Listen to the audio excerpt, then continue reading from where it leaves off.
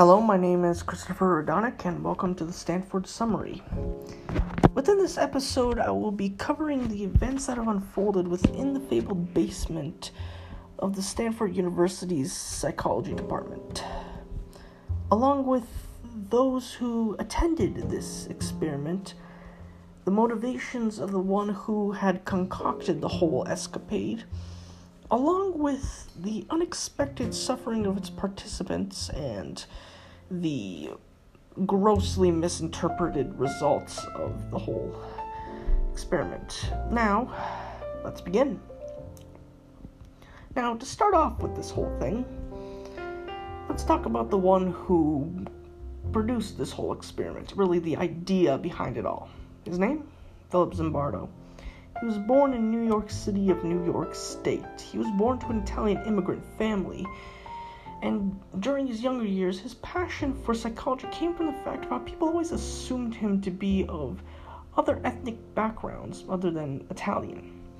As the years passed and during his university years, really, and as he finished his university courses, he gained multiple degrees, which included those within the field of psychology, along with, oddly enough, one in anthropology. Yes, he had a backup plan for if psychology didn't pan out. Regardless, after bouncing around from university to university, working as a professor in psychology in each, he finally settled down in the fabled Stanford University. While he was there, he was curious in the United States' prison system, in the fact of if there was a way to create a more stable system instead of the paranoia and distrust between both guards and prisoners. And such, he went with what became the Stanford Prison Experiment. Of course, he needed some form of capital if he wanted to conduct such a thing, and someone did come up for it. Specifically, the United States' Department of the Navy, who gave him funding as to see if there would be a way to better the relations between prisoners and military police during times of war. Now, with the funding in hand, he made a poster and put it up on a bulletin board, saying how he needed 50 volunteers for his experiment, and that they would be paid for 2 weeks, and for $15 each per day. I'm assuming back in the 70s that was considered a lot for a college student, but regardless, he needed specifically college students for whatever reason. As he got the volunteers, he picked 26 of the 50 through a screening process that excluded those with a criminal record and mental illness. Once he had his guinea pigs in hand, he found a place in the basement of the university's psychology department. Specifically, a section of offices that were not being used and could function as a prison with 3 cells, which were the offices, a solitary confinement cell, which was a janitor's closet, and the main hallway, acting as a courtyard and recreational area. As the experiment was about to commence, the 26 were divided into 2 groups, the prisoners and the guards. Now, with both sides, they had their own roles. The guards were to keep the peace and make sure the prisoners stayed in line, and that they followed the prison's strict hierarchy and rules. And the prisoners, well, they were just supposed to act like prisoners. In the August of 1971, the participants were arrested at their homes, specifically the prisoners, and it was supposed to give it that little bit of authenticity. I have no idea why you would want that, but regardless, they were then brought to the local police station. They were fingerprinted, they got their mugshots, and given prison garbs, which consisted mainly of a tunic. They were then brought to the prison, but in fact, a day before, the guards were brought in so they could get their gear and uniforms, along with to help out with the finishing touches of building up the prison itself. Now the uniforms and gear was in the style of 70s prison guards. of the time. As the experiment was conducted, things really started to go off track quickly. With the prisoners, and this is the first day here, with the prisoners refusing to leave their cells when they were woken up, quite rudely in fact.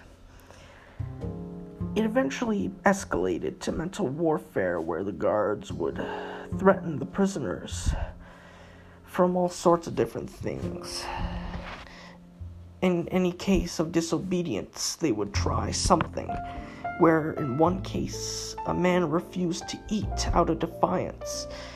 And of course, what the guards did was that they threatened they threatened the other prisoners that if he didn't eat, they would have their blankets taken away. Now, for August, you would expect it to be quite hot, considering it would be summertime, but apparently the basement was quite cold for whatever reason. Regardless, the prisoners would end up forcing the man to eat, which is in fact one of many different things the guards did to get the prisoners to act in line. Along with that, the guards ended up breaking rules, specifically the agreed upon time in solitary confinement, which was 1 hour, where they would instead put them in there for sometimes 3 hours or more, which all this sort of stuff ended up having one prisoner have a mental breakdown, and when he wanted to go talk to a doctor, and when he actually got the option to, he was scolded by his other inmates, calling him a bad prisoner, which kind of increased his stress. The only way he was able to calm down was that he was reminded that it was all an experiment, and it seemed that the whole thing did get to his head. He was eventually allowed to leave, though, in good health, though not exactly great health in his mind. In the end, the experiment was cut short due to the insanity that had happened and the unexpected results. Zimbardo expected that there was going to be change in how things worked if he just had regular people act as guards and prisoners, where there would be no animosity, no hate, no disdain for one another's position. But in fact, there was a drastic difference in how they behaved, though it was not what he expected, nor did it come to the 2 weeks he envisioned. He did pay them for the amount of time he was going to have them there for, which was 2 weeks and $15 per day. He ended up concluding that the prison's conditions itself and the stripping of the liberties and rights of the prisoners caused them to react the way they did, which most in the scientific community called bogus on his claims, since no one else was able to make the same results. Now, for a proper look over the whole thing, and this is from a personal view here,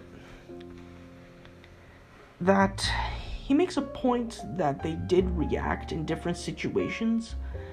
He did not consider that those that are locked up in actual prison are in fact violent themselves, which does result in altercations amongst staff and inmates.